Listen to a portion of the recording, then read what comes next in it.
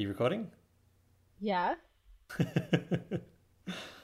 I'm always curious because, okay, doing this podcast has definitely changed the way that we interact because we both listen to it after it's done. And in the early days, I would have to ask you if you were recording because I didn't know if you were recording or not. Nowadays, you get a little bit presentational when you start recording because you know I use these little snippets before the show. And you're like, record. And now a little bit of extra sass. Here's my sass. Have you noticed that of yourself? You see it as presentational, but someone wrote me an email saying, like a friend of mine, wrote me an email saying that at the start of one of the podcasts, there was just a lovely moment of me being me. Ooh, what did you do? I don't know what I did. They said it You was probably lovely. made a very racist joke. I don't think that that's what happened. I don't think that I've made one racist joke on this show. No, I agree. You have not made one racist joke. You did not stop yourself at one racist joke. I think we can both agree on that. You know Neil Potenza. Yes, he's one of the finest comedians in the land. Okay, there's a comedian. He's from Melbourne. His name's Josh Ladgrove, but his most well-known character is Dr. Professor Neil Potenza. And I just went and saw... this is going to be so out of date. By the time anyone listens to this, it's going to be like, the comedy festival was 2 months ago. But I went and saw his show with my family. And we went and saw his show last year with my family. And he made a joke about my mum touching my dad's wrinkly balls, which was kind of weird, but a very tiny moment in the show. But he had this bit where he gave people in the audience, and I got one of them, water pistols. And I was supposed to spray him anytime he did something racist, which was a really funny idea. But as an audience member, I realized it totally changed my experience of the show because I had a job. Oh, see, I love that. I've done that a few times at his shows. He's been like, I need someone to do this. No. I was like, pick me. And then I was like, actually, this is making me enjoy the jokes less because I'm like trying to assess each one as he says them. You were like, I've got a task now. Yeah. I've been given a job and I do not want to disappoint. If any racist joke slips through, it's up to me, S.J. Hayward, to save the day. I feel like this piece of audio could be used very well for a job interview. Cannot get off task even in recreational situations. It's really good. And I mean, what Really I good. admire about him as a performer is more actually, like, he's obviously really talented and he's really honed his thing. For those of you who don't know who he is, because we're just talking about him like everyone knows, I would describe his stuff as contemporary clowning. Oh, yeah, definitely. Yeah. And A lot more verbal stuff than clowning usually has been. yeah, definitely. not really miming, but although a bit of physical comedy kind of stuff, but very interactive and very kind of breaking the fourth wall and pushing the boundaries. Fucking amazing. He's probably, I think he has done one of the best, 3 shows I've seen in my life. Yeah, and he does this thing where the whole time it feels like the show is only just hanging together, which Yeah. for me, as a person who's done theatre shows and stuff, and is like trying to work out how it actually works, I'm constantly just sitting there being like, how much is this falling apart? Or is this just looking like it's falling apart, but it's actually working perfectly right now? And I think it's actually this really nice somewhere in the middle of those two things. But what I think he does really amazingly as a performer is that he really does seem to be totally okay to take risks and fail. Yeah, absolutely. Like, he does stuff that doesn't work. The show we went to, it was really great, and the last 3 minutes were just really flat. And he was like, thanks for coming, that was really great. I am sorry for those last 3 minutes. They obviously didn't work, but, you know, and that's part of his thing. Yeah, he owns it. Oh, yeah, but he's done other shows. I think there was a show where he got a suit made out of, like, material with the SBS logo all over it or something. And it was just this weird show that I didn't go to it, but it sounded very, like, it sounded like it didn't totally work, and he was totally fine with that. And I think he was doing it like every night of the comedy festival as well. Oh, I remember that show. I know the one you're talking about. It was more straight stand-up than he normally does. Yeah, and afterwards, my sister went to it, and afterwards, apparently, he sat down with everyone in the audience. I think there was the one my sister went to, there was only like 3 people there. And he was just like, so what do you think about this? And like, what do you reckon about this format and what could we do with this? Which is just, I just really appreciate that openness. I think it's cool. So there are about probably, there's several hundred in the world, maybe thousands, but there's a few people who I know who I would classify as genius with this definition.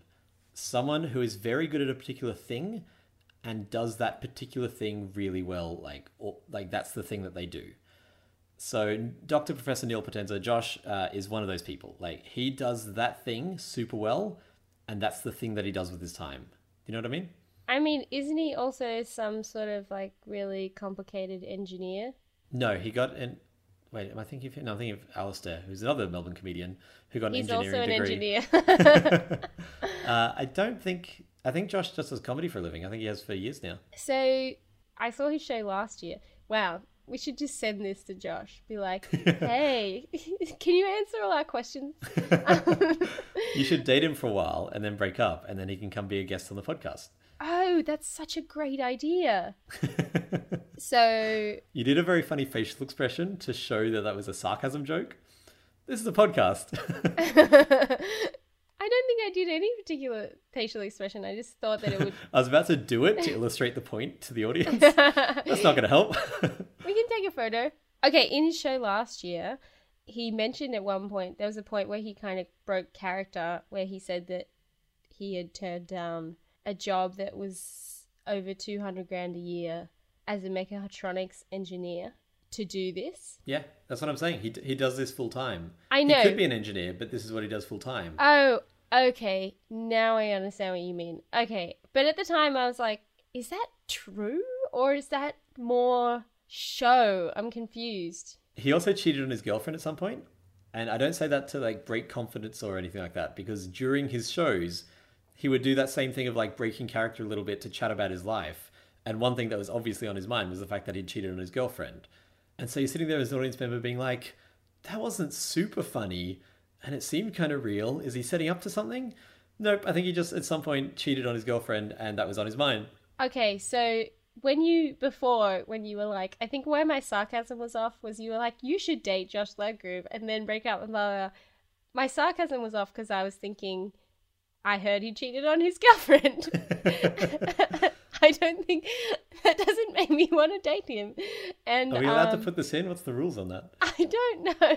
Should we now definitely not send it to him? He's a really cool guy, and he made a mistake. I don't think that makes him an evil person. I think humans are complex. Yeah, I mean, I think that humans are complicated, but in terms of like what I know about him and his romantic endeavors, that's almost the only thing that I know. Yeah. And now it makes a lot more sense why I know that, because I'm not sure how I know that. Yeah, he talks about it in the show. That show is fascinating. As an improviser and as a writer, I find that show really interesting because it is entirely impulse-based. Like, every funny thing he does is him reading the room. His mind's going 1,000 times faster than anyone else's brain in that moment, and he's reading the whole room and is reacting purely, like, instantaneously. He has to constantly be reacting instantaneously. And so it's super raw. So if he's thinking about the fact that he cheated on his girlfriend, that's going to come out because he's just speaking straight from the gut. Yeah. If he is thinking about the $200,000 job he turned down, that's going to come out. That's what's on his mind, because you can't write a Neil Potenza show. Like, he writes a lot of really good bits, but the magic is not in the written bits. It's in how he responds to the audience. I feel like now we can definitely send it to him. We just got to be like, just hang in there and wait for the moment that Peter says that you're magical. He is. You're going to make fun of me because I'm talking about Christopher a lot lately. I'm currently in St. Louis with my friend Christopher, just working on stuff. He made a very successful game called Sentinels of the Multiverse. And if you're into board games at all, you've probably heard of Sentinels of the Multiverse. And if you've played it, you've been like, that's a really great game. And his whole company, which has like 7 full-time employees and a warehouse and all this stuff, is based on the success of this one really good game. And I've co-designed a few games with Christopher, and he's a fantastic game designer. And it wasn't until I saw him working on Sentinels of the Multiverse that I was like, oh, he's a genius. In the same way as you go and watch Neil Potenza and you're like, oh, he's a genius. It's just someone who has found... It's like watching a fish swim after just years of watching them flop around on the ground. It's just, you're like, this is the thing that you were designed to do. This is a beautiful thing to watch.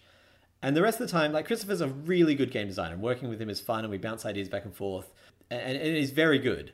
And then you watch him do Sentinel stuff, and it's like 3 levels above that in terms of quality. What were you going to say? Oh, I was just thinking about... Sorry, this sounds really... You tuned out, didn't you? No, it sounds really self-involved. I'm listening, where I was thinking about like what it's like watching people who are really good at the thing that they're doing. I was listening. That's an appropriate thing to be thinking about. and I wrote this thing recently where I was talking about my sister, and it says something like, she's a social butterfly, and what I can only imagine is the original intent for the word beautiful to watch amongst others. And then I would say that I definitely flipped into not tuning in territory, because I was like, that is a really beautiful sentence. It's okay, you'll listen back to it later and then you'll hear what I was saying. It's one of those things that's super rare to experience, and just, I don't know, it's you haven't read the book Flex. I keep asking you to because it is so good. Okay, so by keep asking me to, I think you've just said maybe once, maybe twice, that it's a really good book. I've specifically asked you to read it about 4 times, and no way. Yep, I could find probably records of this. Okay, I challenge you to find them right now. No, I'll just put them in the show notes. So Flex is set in this fantasy world. It's modern fantasy, so it's set in the modern world, but there's magic. And the way magic works is it's born of love or obsession. Oh. And so the main character is a bureaumancer because he loves paperwork. And he's obsessed with paperwork, and he's so in love with paperwork and so obsessed with paperwork that when he does paperwork, magic happens. Like, he gets so into it that the walls of reality start to bend. And so suddenly, like, filing cabinets burst open out from in front of him, and paper streams out. And it's described in this book as just... That sounds like the opposite of what you would want if you were... The correct forms, like, fly into his hands, and he's able to... That sounds better. Bureaumancer. And throughout the course of the 2 books so far, there's a 3rd one coming out soon, Flex by Ferret Steinmetz, some of my favorite books by one of my favorite authors. And throughout it, we meet other people. So, like, the secondary main character is obsessed with video games, and we meet people who just have, like, there's someone who's obsessed with cats. So you'd be really you'd have, oh my god, magic cats. Yes. Okay, so this is definitely how you should have sold this book to me, because you just said it's a really great book, you should read it. Yeah, I did. I'm really bad at recommending things sometimes. But, like, watching Christopher work and watching Josh Ladgrove work, I totally get, like, the metaphor of this magic. And it's just incredible. Like, I don't know. I'm in awe when I get to sit down and just watch these people. Because Christopher basically dives into a notebook and writes game stuff, and then emerges with, like, this stuff that it doesn't quite work, and he's tweaking it and he's balancing. But you just look at it and you're like, oh, no one else could have written that. And you made it look easy. That's what it is. It's no one else could do it, and they make it look easy. I think Josh Ladgrove, you can see that he's working, but he's so naturally funny and instantly charming and hilarious. Like, his shows are just so good. I mean, I think the other thing that you need to... Okay, so I can find these kinds of conversations about people who are just geniuses and they've just found what they're supposed to do, like, really... Depressing, demotivating. I'm like, I don't think there is a thing that I do that is like that. I'm actually doing a Writers in Residence with Next Wave Festival at the moment, and we had some writers come in, we could ask them questions and stuff. And one of the bits I really appreciated was one of the writers, who's really established and a really well-known writer. She was like, I find writing really difficult. I find it really hard to do. And I was like, Thank you. Thank you for that. That is the piece I'm going to take from this. I mean, there were some other good pieces, but that was that. I particularly held on to that because I was just like, oh, it's okay to find it hard and to still do it. I see the point you're making, so I'm going to talk about Ferret Steinmetz. Because also, I've read his... But what I was going to say I'm not going is to. You're going to talk. You're not going to talk about that. You should leave this interruption in. Josh Ladgrove's been doing Neo Potenza for like 9 years. Like, I remember... Oh, this is probably telling too much. Maybe we shouldn't tell him to listen to this. But anyway, I have a friend who's good friend, who's friends with him, and who saw him in the beginning when he was doing Neo Potenza. and he saw his show and was like, dude, I feel awkward. I don't know how to tell you that was really bad. Yeah. Like, Well, Harley Hefford, who we talked about extensively last week, went and saw one of his early shows, which had a really clever premise, and he's just like, it was fine. yeah, It was a clever premise, and then nothing else. yeah. No, So I'm not saying takes that a really like long time. I'm not saying these people are magical. I'm saying it's a joy to watch people who are great at a thing do the thing that they're really great at. Yeah, And so I'm going to use Ferret as an example because I've been reading his blog since I was 14. I've been reading his blog for 14 years now. He was very formative in my years, and this novel is great. I really thoroughly recommend these two novels. I have been reading his blog for 14 years. When I started reading, he'd been trying to be a writer for upwards of 10 or 20 years. wow. I think that's why he's so obsessed with this like idea of seeing people do their best, because for him, creating is not this magical process where filing cabinets burst open and words appear on the page. He doesn't dive into a notebook. He sits down and forces himself to write. He like agonizingly squeezes every word out, and it's not torturous, but it's exhausting, and he has to put all of his effort into it, and he doesn't make it look easy, and he doesn't look like he's dancing with the words. And I'm not saying one is better than the other. I'm just saying that watching Neil Potenza or watching Christopher is a joyous thing to watch. And that's not to say that's the only way you can create good things or you should aspire to that. I'm just saying my experience of watching that was, wow, that is beautiful to watch. Oh, I mean, definitely. I feel that way. It's one thing. I agree with you. It's one reason also why I feel bad that all of these examples are men. I was going to give you thing. another example was that it's one reason why I really appreciate that Lena Dunham, she has all of her old, early films still up online. And they're just so bad. Oh my God. Yeah. Okay, I can't remember if she created the genre or whether it was retroactively assigned to her, but it's called mumblecore, which basically just means piece of shit. I'm being like way too harsh. Probably some people like them, but I watched them. We won't send this to Lena Dunham. We won't send it. I was just like, what is this? But I also just really appreciate that, like, that she's really consciously kept all of those up there. They're really easy to find because then you can kind of see the trajectory and be like, that's where you started. That's where you ended up. That makes so much sense. So I have all of my really early writings online. I mean, there is stuff from when I was 12 that is online, which we will link to in the show notes. No. You will give me one specific thing to link to. So I'm going to tell a story. Actually, we're going to do an intro, then I'm going to tell a story. Okay. Hello, everyone. This is Being Honest with My Ex. My ex is Peter C. Hayward. Emphasis on the C. My ex is Honor C. Eastley, and I am going to tell you about the time I was homeless for a month, because I don't think we've ever talked about this in the podcast. You know what? I just read a story this morning that reminded me of that so hardcore, because there was a guy, I can't remember his name, but they've opened this thing in Melbourne. It's called the Shower Bus. It's a bus that has showers in it, and it gets parked at different locations so that, I mean, it's designed for people who don't like have a house, who don't have accommodation to use the facilities.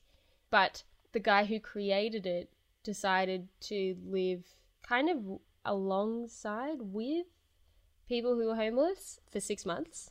Right. And that's how he came to the point of deciding that's the useful thing to do. That's a useful thing to do. Let's make some showers. Right. Apparently they have this cool thing on Saturdays or something. They have like showers, and then they also have free haircuts and colours and sounds lovely. That kind of stuff. And I was like, oh, that sounds pretty cool.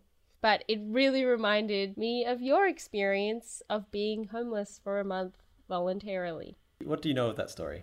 Okay, so what I know of that story is you moved to Melbourne. And you were like, I am a man of the world who would like to experience the experience of human experiences. So I'm going to, when I first get to Melbourne, I'm going to live on the streets for a month.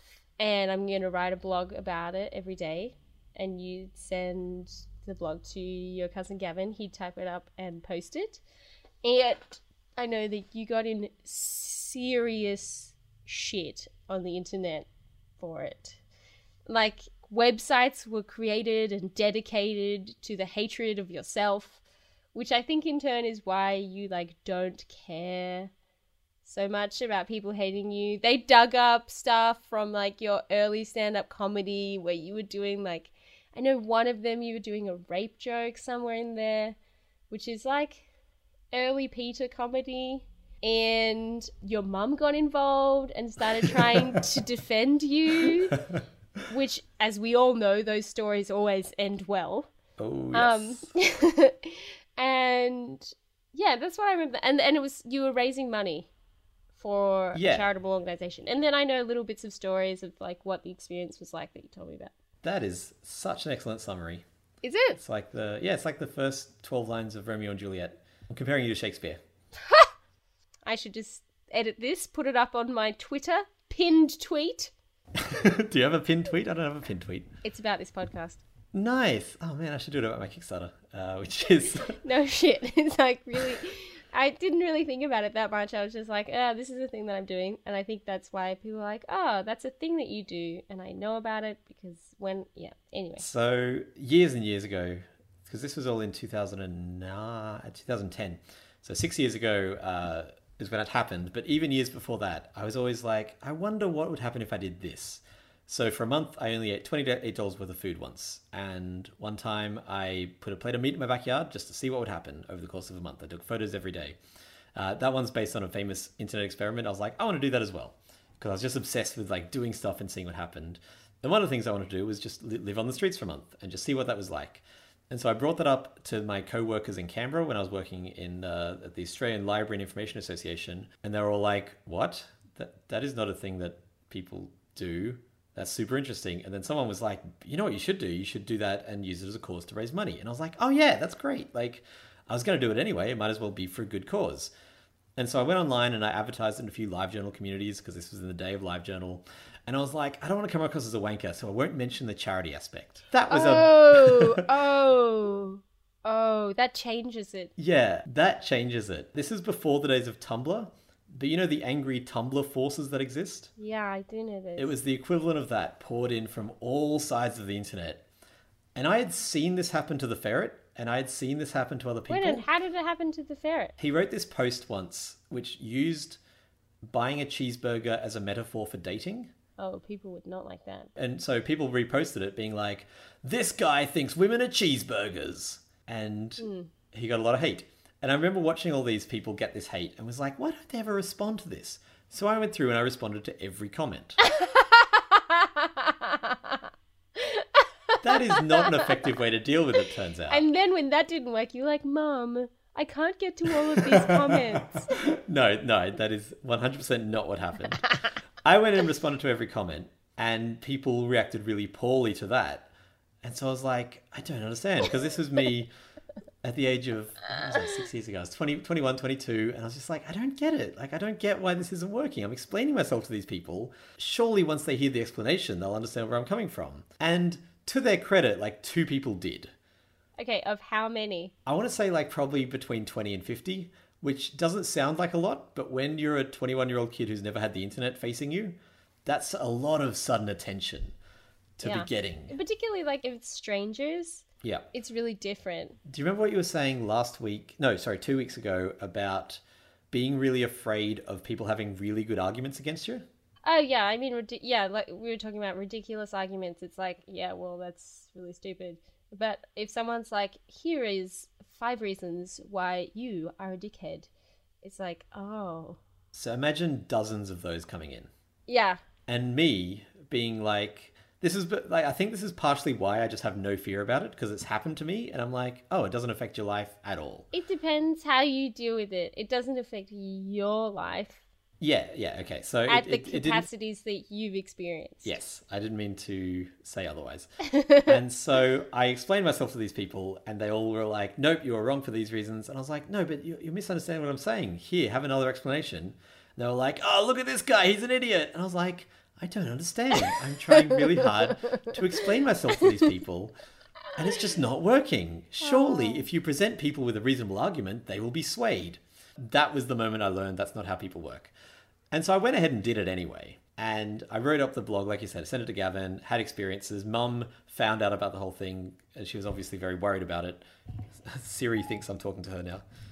I don't know what I said there that triggered Hey Siri, but something made Siri go like, I'm being paid attention to. And so I went and did it anyway. Before I went, there were comments that were like, here, let me present you what'll happen. Because I was begging for money. Like, I didn't just live on the streets. My entire income was asking people for money and then spending it on food. And people were like, let me present you a day of this. Jane is a homeless woman, and she has been for years. She goes up to someone for money, but they've already given her away to this, this young, brash 21-year-old. So she can't eat that night. She tries to find the one safe park bench that she can sleep on, but it's taken by that same 21-year-old. She doesn't get, she gets raped that night. It was something like, it was full on. It was like this, Peter, if you do this, people will suffer. And I was like, I don't think that's true. Did it? And it turns out those people have no idea what they're talking about. And at the end of it, I felt very vindicated because I was like, none of these people have any idea what the fuck they're talking about, which was very nice for me, but didn't help their opinion of me get any better. Wait a minute, what don't they know? What don't they know? So they were treating all these things as like limited resources. If you decide to sleep as a homeless person and you want either a well-lit spot or a dark spot, there are probably 800 times as many spots than the homeless population of Melbourne can fill. There is no limit on safe spots. There just absolutely isn't. I slept in a different spot every night without issue. And I realize I'm a male and I'm a fully mentally and physically capable person. But even with that in mind, there are unlimited spots. Okay. When you're asking people for money, it's people who are walking through the city. Yeah. When you're walking through the city, you're generally going from one spot to another. I end up only begging for about half an hour a day because it is mentally exhausting. Yeah. But in that half hour, I could reliably make upwards of $25. Yeah, right. Just from going to people and being like, hey, change, you would get a lot of no's and you would get enough yeses that by the end of it, you would have money. And that is a constant turnover. Like, I could do that 12 hours a day and not run out of money. Wow. In half an hour, you could get $25. I might be exaggerating that. It's been 6 years since I really thought about it. But in an hour, I could definitely get $25. In half an hour, I reckon I could get probably 10, 15 easy. Yeah, right. And you could say, Peter, that's because you're a healthy white male. Yes, but me doing that doesn't detract from other people being able to do that. It's not a nil-sum game. What? You had a massive reaction. No. I mean, while you've been telling this story, you've been cutting out a bit. So I've been trusting on the fact that I already mostly know this story. Which is why I haven't been like, blah, blah, blah, blah, blah. But also my brain is, this is going to go on a tangent, but I'll just keep it short. I've been like not very well, and when I'm not really well, I get really exhausted, and noticeably my brain stops being able to, like, my cognitive capacities are far lower. The other day I put toothpaste on my hand wash to try and brush my teeth, and I was like, why didn't I not pick up my toothbrush? What is a hand wash? So I picked up like the bottle of hand cleaner and I put toothpaste on it to go and brush my teeth. And I was like, yes, this is familiar. This is what happens when you're like emotionally exhausted. Yeah. Like your brain stops working. So you're saying all these things and I'm like, I don't have capacity to like offer things to this conversation about a sensitive issue because my brain is not working. Yeah. Anyway, so that's what my brain is doing. I'm like, that's why I'm like, okay, I don't have anything to offer. Yeah. I've always distinctly remembered that comment because they were like, you are going to destroy lives. And I was like, I don't think you know what you're talking about. And then I did it and they just had no idea what they were talking about. Yeah. As well as that, I got death threats and I got rape threats. There were people who were like, you're going to be posting where you are on this blog. I'm going to find you. I'm going to hunt you down and I'm going to rape you. And I was like, okay, that is, I don't think they will. Wow. Is that why you changed where you were staying? No, that was sort of just, the main thing about it that I learned is that it's really fucking boring. It's so boring. I just tried to do anything I could to make it interesting. Like, I ended up living off the MX, which is a free daily newspaper in Melbourne. Because it was free, I would pick it up and I would read that cover to cover and I would do the Sudoku and I would do the crossword. And like, I am not a newspaper guy and I'm not particularly a Sudoku or crossword guy. But during that month, I think I did almost every day's MX. And one day I missed it and I was like, no, oh God. Wow. You know, we don't have MX anymore. Oh, really? I'm pretty sure. Huh. I was on the front page of MX. Why? Because someone read the blog and sent it to MX to be like, look at this fuckwit. He's fucking up fucking. And MX were like, this guy's raising money for charity by living homeless. That's interesting. And so I got a front page story. So after this month of homelessness, I got a house and lived in a house and had the internet and went online and stuff like that. During the month, I didn't check the blog. I had access to free internet through computers in the library and stuff like that, but I didn't check the blog. And then after this homeless month, I read a month worth of just hateful comments, like just the stuff that keeps you up at night in fear. Oh, A yeah. full month of that directed at me, full force. And in that same week, I got a job as a salesman, Wow. which is putting yourself out there every day, like making friends with people and being charming in order to get money out of them. Yeah. And since those two things, I have not been the social person that I once was. Those two things kind of broke me as a person. And so my little brother Xander, who I love to bits, is a social butterfly and is lovely and he's very smart and he's driven and all this. And I just watch it and I'm like, if he ever is like, I'm going to go homeless and blog about it and the internet will hate me and I'll become a salesman, I will say, live experiences, but don't do that because it will genuinely diminish your enjoyment of other people. Yeah, that makes me think about, like, when I was younger, there would have been so many more things that I would be like, yeah, I want to feel all of the feelings. And now Yeah, that I'm older, that was I'm very like, much me. no, I want to feel more of the good ones. Yep. There's a really great post, I think I've talked about it before, by Paul Graham. And he talks about the most intelligent people he knows are deliberately naive because, or maybe not the most intelligent, the most loving and hopeful people he knows are deliberately naive about things. Because if you dig deep into, the atrocities of human history, you end up a more cynical person, like a more angry and broken and distrustful person. And I don't want to say a worse person because I don't think that it's a better, worse kind of dichotomy. But you end up a less happy person the more awful things you look into.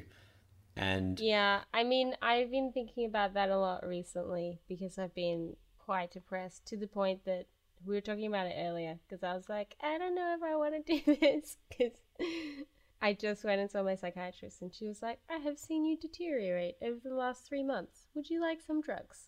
And I was like, no, I don't want drugs. yeah. Did you use that voice? Where? No, I think I just had a very thoughtful pause and was like, Yeah. But that thing that I mentioned before about how there's that guy doing the shower bus, Yep. homeless people. I had this moment where I was writing today and I was like, wow, that feels like the first piece of good news I've read in a long time. Oh, wow. You should subscribe to Reddit's uplifting news subreddit. Oh, that's a good idea. Yeah, because I understand that, what you put in comes out as other stuff, and it's not just food coming out as poo. It's like, Can that be our full quote? The thoughts you put in come out as other thoughts. And so it's why, like, and you're good at this, but I get obsessed with stuff. Like Making a Murderer, that TV show. Oh, yeah. Did we talk about that on the podcast? And I was like, stop telling me about it, please. I do not want to hear about it. No, just out in Outside Life, I think. But most people know what Making a Murderer is. It's a documentary series about bad stuff. Like awful systematic injustice and all that kind of stuff. And social injustice. Oh, God. Ugh. Now I just feel awful thinking about it. Anyway, I've chosen at this stage not to finish the series because it's just too painful. Like, Yeah. and yeah, absolutely. my partner Karen is like, SJ, you have such a beautiful, sensitive brain that's so empathic. You need to be careful about, like... Do not watch this show. No, just, like, you need to be mindful about what kind of stories you're putting into your head. Yeah. Because I noticed that even, like, depression is just, like, rose-colored glasses. Whatever the opposite of that is. Like, poo-stained glasses. Shoes. Poo shoes. It's like, Poo shoes. it's like stepping in shit. And that smell just follows you around and you just... Oh, nice. I like how you turn that into a useful metaphor. But when you look at your shoes, there's no shit. Yep. And it makes sense that I'm depressed because I've been spending so much time thinking about like Atrocities. no, not atrocities so much, but like tedious adult humanitarian failings. Atrocities are like sad. They have like really specific emotions. That's awful. Let's not do that again. But stuff like how organizations are built and how... Okay, so this is particularly on my mind. I feel like it's okay to talk about because I talked about this with my boss yesterday. That big organizations that employ a lot of people, of which I just started working at one. I think there's like technically 10,000 people, like staff members. I think it's like 10,000. Anyway, it's a lot of people.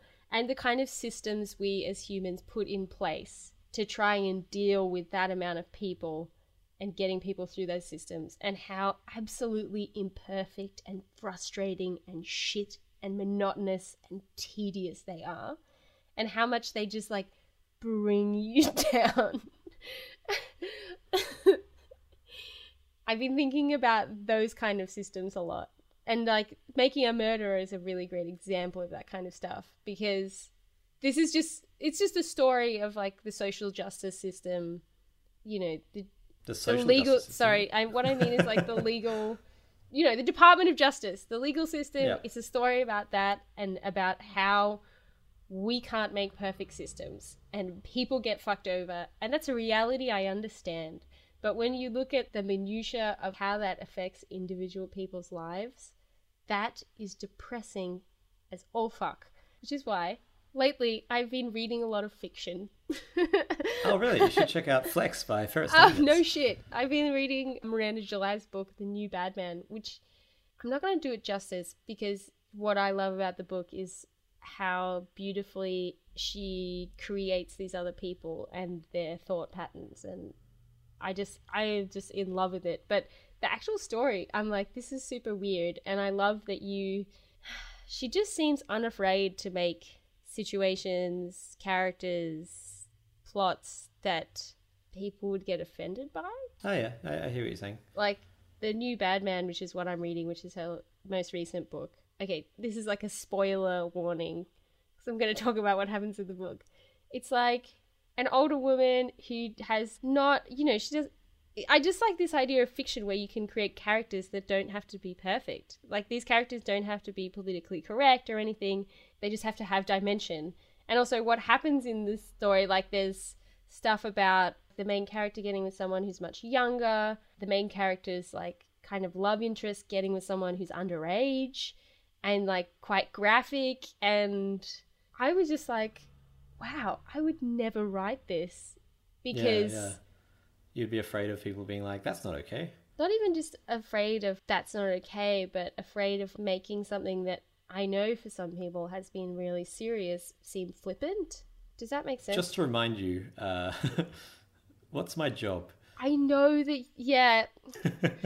I know. Oh, no, I wasn't doing that as a dig. I was just Do you want me to say what it is? It's not a secret. Maybe people have forgotten. What is your job, Peter? I write incest porn. Incest to get people off. Oh, it's also like mind control, though, which is like also dubious kind of consenty type stuff. Yeah. And because I think about that too sometimes, and I'm like, doing this homeless thing and being so hated by the internet was very freeing, because I think that is a big part of the reason that I'm like, I don't care if people don't like me. I've had that happen. People are dumb. Sure, they can not like me. But I mean, the reality is also that if you're going to do anything in public, you're going to get criticism. It doesn't matter. Yeah. Like, it actually doesn't matter what you do. Yeah. And I write incest mind control, and people still like me. You know, like I still have friends. I still have very Christian friends. Like, there are people who are very Christian who still consider me, who, you know, I'm still very good friends with.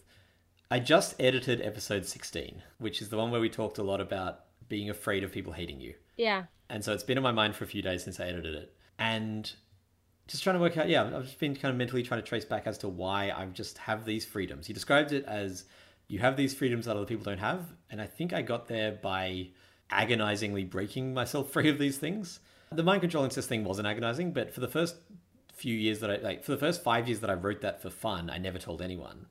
And for the first probably 2 years that I wrote it for a living, I still didn't tell anyone. And then one day I I started mean, you telling didn't people. not tell people. You weren't like, hello, this is my real name and I'm online, and hello, everyone. This is what I No, do.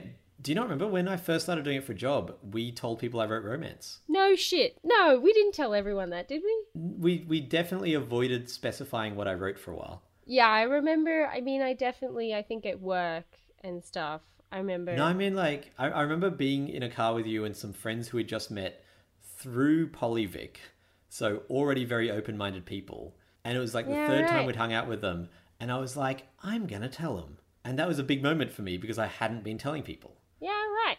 Yeah. It's like I'm gonna tie some stuff from earlier in. It's like when you were saying, Ooh, I like this. people went and saw Neil Portenza when he was starting, and he wasn't very good at it, and now he's the master of his craft. I seem like this person who tells everything to everyone, and I do, and I'm very good at it, and I'm the master of that. But if you go back to my origin story, I wasn't good at that, and I didn't do that, and I learned how to do that over time. And not being afraid of being hated people is because I was so viciously hated, and it made me sort of really uncomfortable and unhappy for a long time until I was like, oh, it just doesn't matter. Whereas what I write, Incest Mind Control, kind of as a job thing, that is something I slowly opened up to. But either way, like, I got to where I am now. I wasn't born, at the age of 15, I wasn't like, hey, everyone, I don't care if you hate me and I write Incest Mind Control. That is something that I learned over the last 18 years or 13 years or 28 years. Yeah, I was just thinking about how I relate to that a lot. I mean, this is what I think is so sad about when people write. I mean, I've seen it happen particularly online when you see people write other people off for something they did one time. Yeah. Or not even one time, but... To a certain extent, we talked about it earlier with Josh. I was like, he cheated on his girlfriend, but humans are complex. And I felt the need to add that disclaimer of he did a bad thing. And there are a lot of people who genuinely, even our lovely open-minded listeners, who will hear that and be like, oh, okay, Josh is a bad person. I mean, I did when you were like, you should date Josh. And I was like, I have this sneaking suspicion he is a bad person. But I mean, just, everybody fucks up. Oh, yes. I mean, you fuck up more than most people. Oh, yes. I do not deny that in the I was slightest. waiting for you to defend yourself. Really? I don't think that... I was talking about this today with a friend of mine. It's weird. He does stuff right the first time, which is so strange to me. Like, that's such a foreign idea to me. He'll generally start doing stuff and be good at it. I'm like, that doesn't make any sense. Because I start doing something and I'm shit at it for a very long time. And then you get better. And I get better. The exception is I think I do that process quickly in that I get totally obsessed with something. Oh, yeah, you do that. I get totally obsessed and fixated and do something really shit aggressively for a while. Like I do something aggressively shitly for long enough that I become good at it. Yeah, so we've talked about this before. My cousin Gavin and I did a vlogging series where we made a vlog every day of the year. That is a really full-on way to learn how to vlog. And now I'm probably a pretty good vlogger. Like, I had to edit together my Kickstarter video and I was able to do that in half an hour because I just used all my vlogging techniques and done, and it looks really good and it's super fun. And I didn't go out there with a script. I went out there with a vague idea of what I wanted to say, and I was able to improvise it because of my vlogging experience. And that's because I was like, I want to be good at vlogging, so I just did shitty vlogs for a full year. And I got better and better over the course of the year. They were still shit, but I improved on my skills. I'm a good writer because I have been writing... I've written probably close to 5 or 10 million words in my life. Because as a kid, I had a live journal from when I was 14 until I was 24, and I updated it basically daily with thousands of words. Oh my god. That just sounds like so tiresome. Yeah. And I write Incest Mind Control. I have written more than 1 million words of Incest Mind Control. That's a crazy amount. You know that the Justin Bieber song, Sorry, do you know this song? I do not. Is it too late now to say sorry? Oh, oh, oh, oh. Okay. You don't know that song? Not at all. Okay. It's been played over 1 billion times on YouTube. Oh, it sounds lovely. I just wanted to make you feel small, I think. I didn't want to make you feel small. I was just thinking about that today. That's a lot of plays. So yeah, I think I do fail more than other people because I fail quickly and aggressively and obsessively. And I think that's also partially why I'm like, of course I will be famous. Of course I will get something that works. I don't want to go into it in too much detail, but have I ever told you about the podcast I did with Gavin? No. Yeah, in 2007, we did like 50 episodes of a podcast, and I edited half of them. We split the duties, but they were not very good. But again, I was just like, podcast, that sounds cool. Let's do it a bunch. And so when it came to doing this one, I was like, I know how to edit this. And already I'm way better at editing this podcast. But yeah, this leads me into my big point, which is Melanie Folker has recorded as an outro. So let's hear from her. I really wanted a point. Can you just make up one? I know that there are two types of genius in the world. I read this great article about it years ago. Oh, yeah. And one of them is like the person who does all their great work before they're 25. And the other one is the person who doesn't do it until after they're 40. Yeah. You sound so bored by this idea. Yeah. I mean, I told you before I was in a really negative mood and have been for like 3 months. Oh, also because when you're like, I have 17 friends who are geniuses. And I'm like, I said two. Yeah, I know two. But I'm like, and none of them are me. And, you know, like, of course none of them are me, but I don't know. My 12-year-old self that got all of those awards is like, why? What happened? Where did you go to? You know, and I think that's a thing, particularly for me, it was like 25, of being like, oh God, I'm not young anymore and I haven't achieved anything remarkable yet. And then from there, it's been like just a slow sort of acceptance of that. That sounds really depressing, but I feel like that's a really normal reality for a lot of adults. I can understand that feeling depressing, but I think the alternative is so much worse. Imagine if you had become famous or successful at the age of like 22. Holy shit.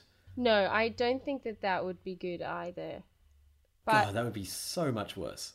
Yeah.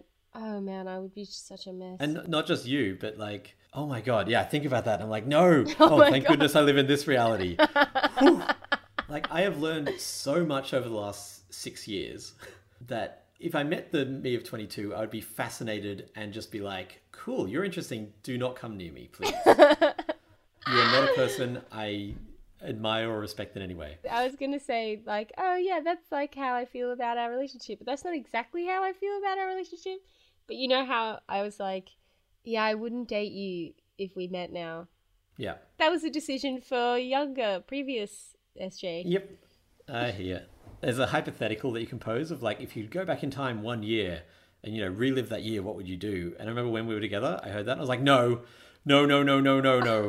Like, SJ and I have both become such better people in this 1 year.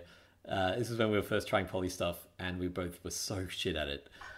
And the idea of going back a year and like me knowing the stuff we know now and you not, I was like, oh, that would be agonizing. My friend Melanie Folker has recorded us an outro. Here it is. Thanks for listening to Being Honest with My Ex. If you've enjoyed the podcast, subscribe to us on iTunes, leave a review, and tell your friends. Peter is my favourite son. I don't believe her. Melanie? I just do not believe that one single bit. Also, have you met Xander? Peter's brother? He's the best. Very excellent, and he still has a naive love for people. Amazing, beautiful thing to have. That's all from us. Oh, I subscribe to our mailing list. And, you're so shit at this. You do it, all that shit. You can find us on Twitter and on our mailing list. And if you want to talk about the podcast, just come over to my Facebook page, which is facebook.com/HonnorEastleigh. And yeah, we'll talk to you there. Also, we do a warm-up. Before we record, we do a warm-up, and that's a mailing list exclusive. So listen to that because I just looked at the stats and no one listens to it, and we put a fucking huge amount of work into that. 25 people is not no one. It's true. It's a very small amount of people. So subscribe to our mailing list, click through to the archives. That's a classroom size of people. Click through to the archives and you can listen to our warm-up. That's all from us. Goodbye.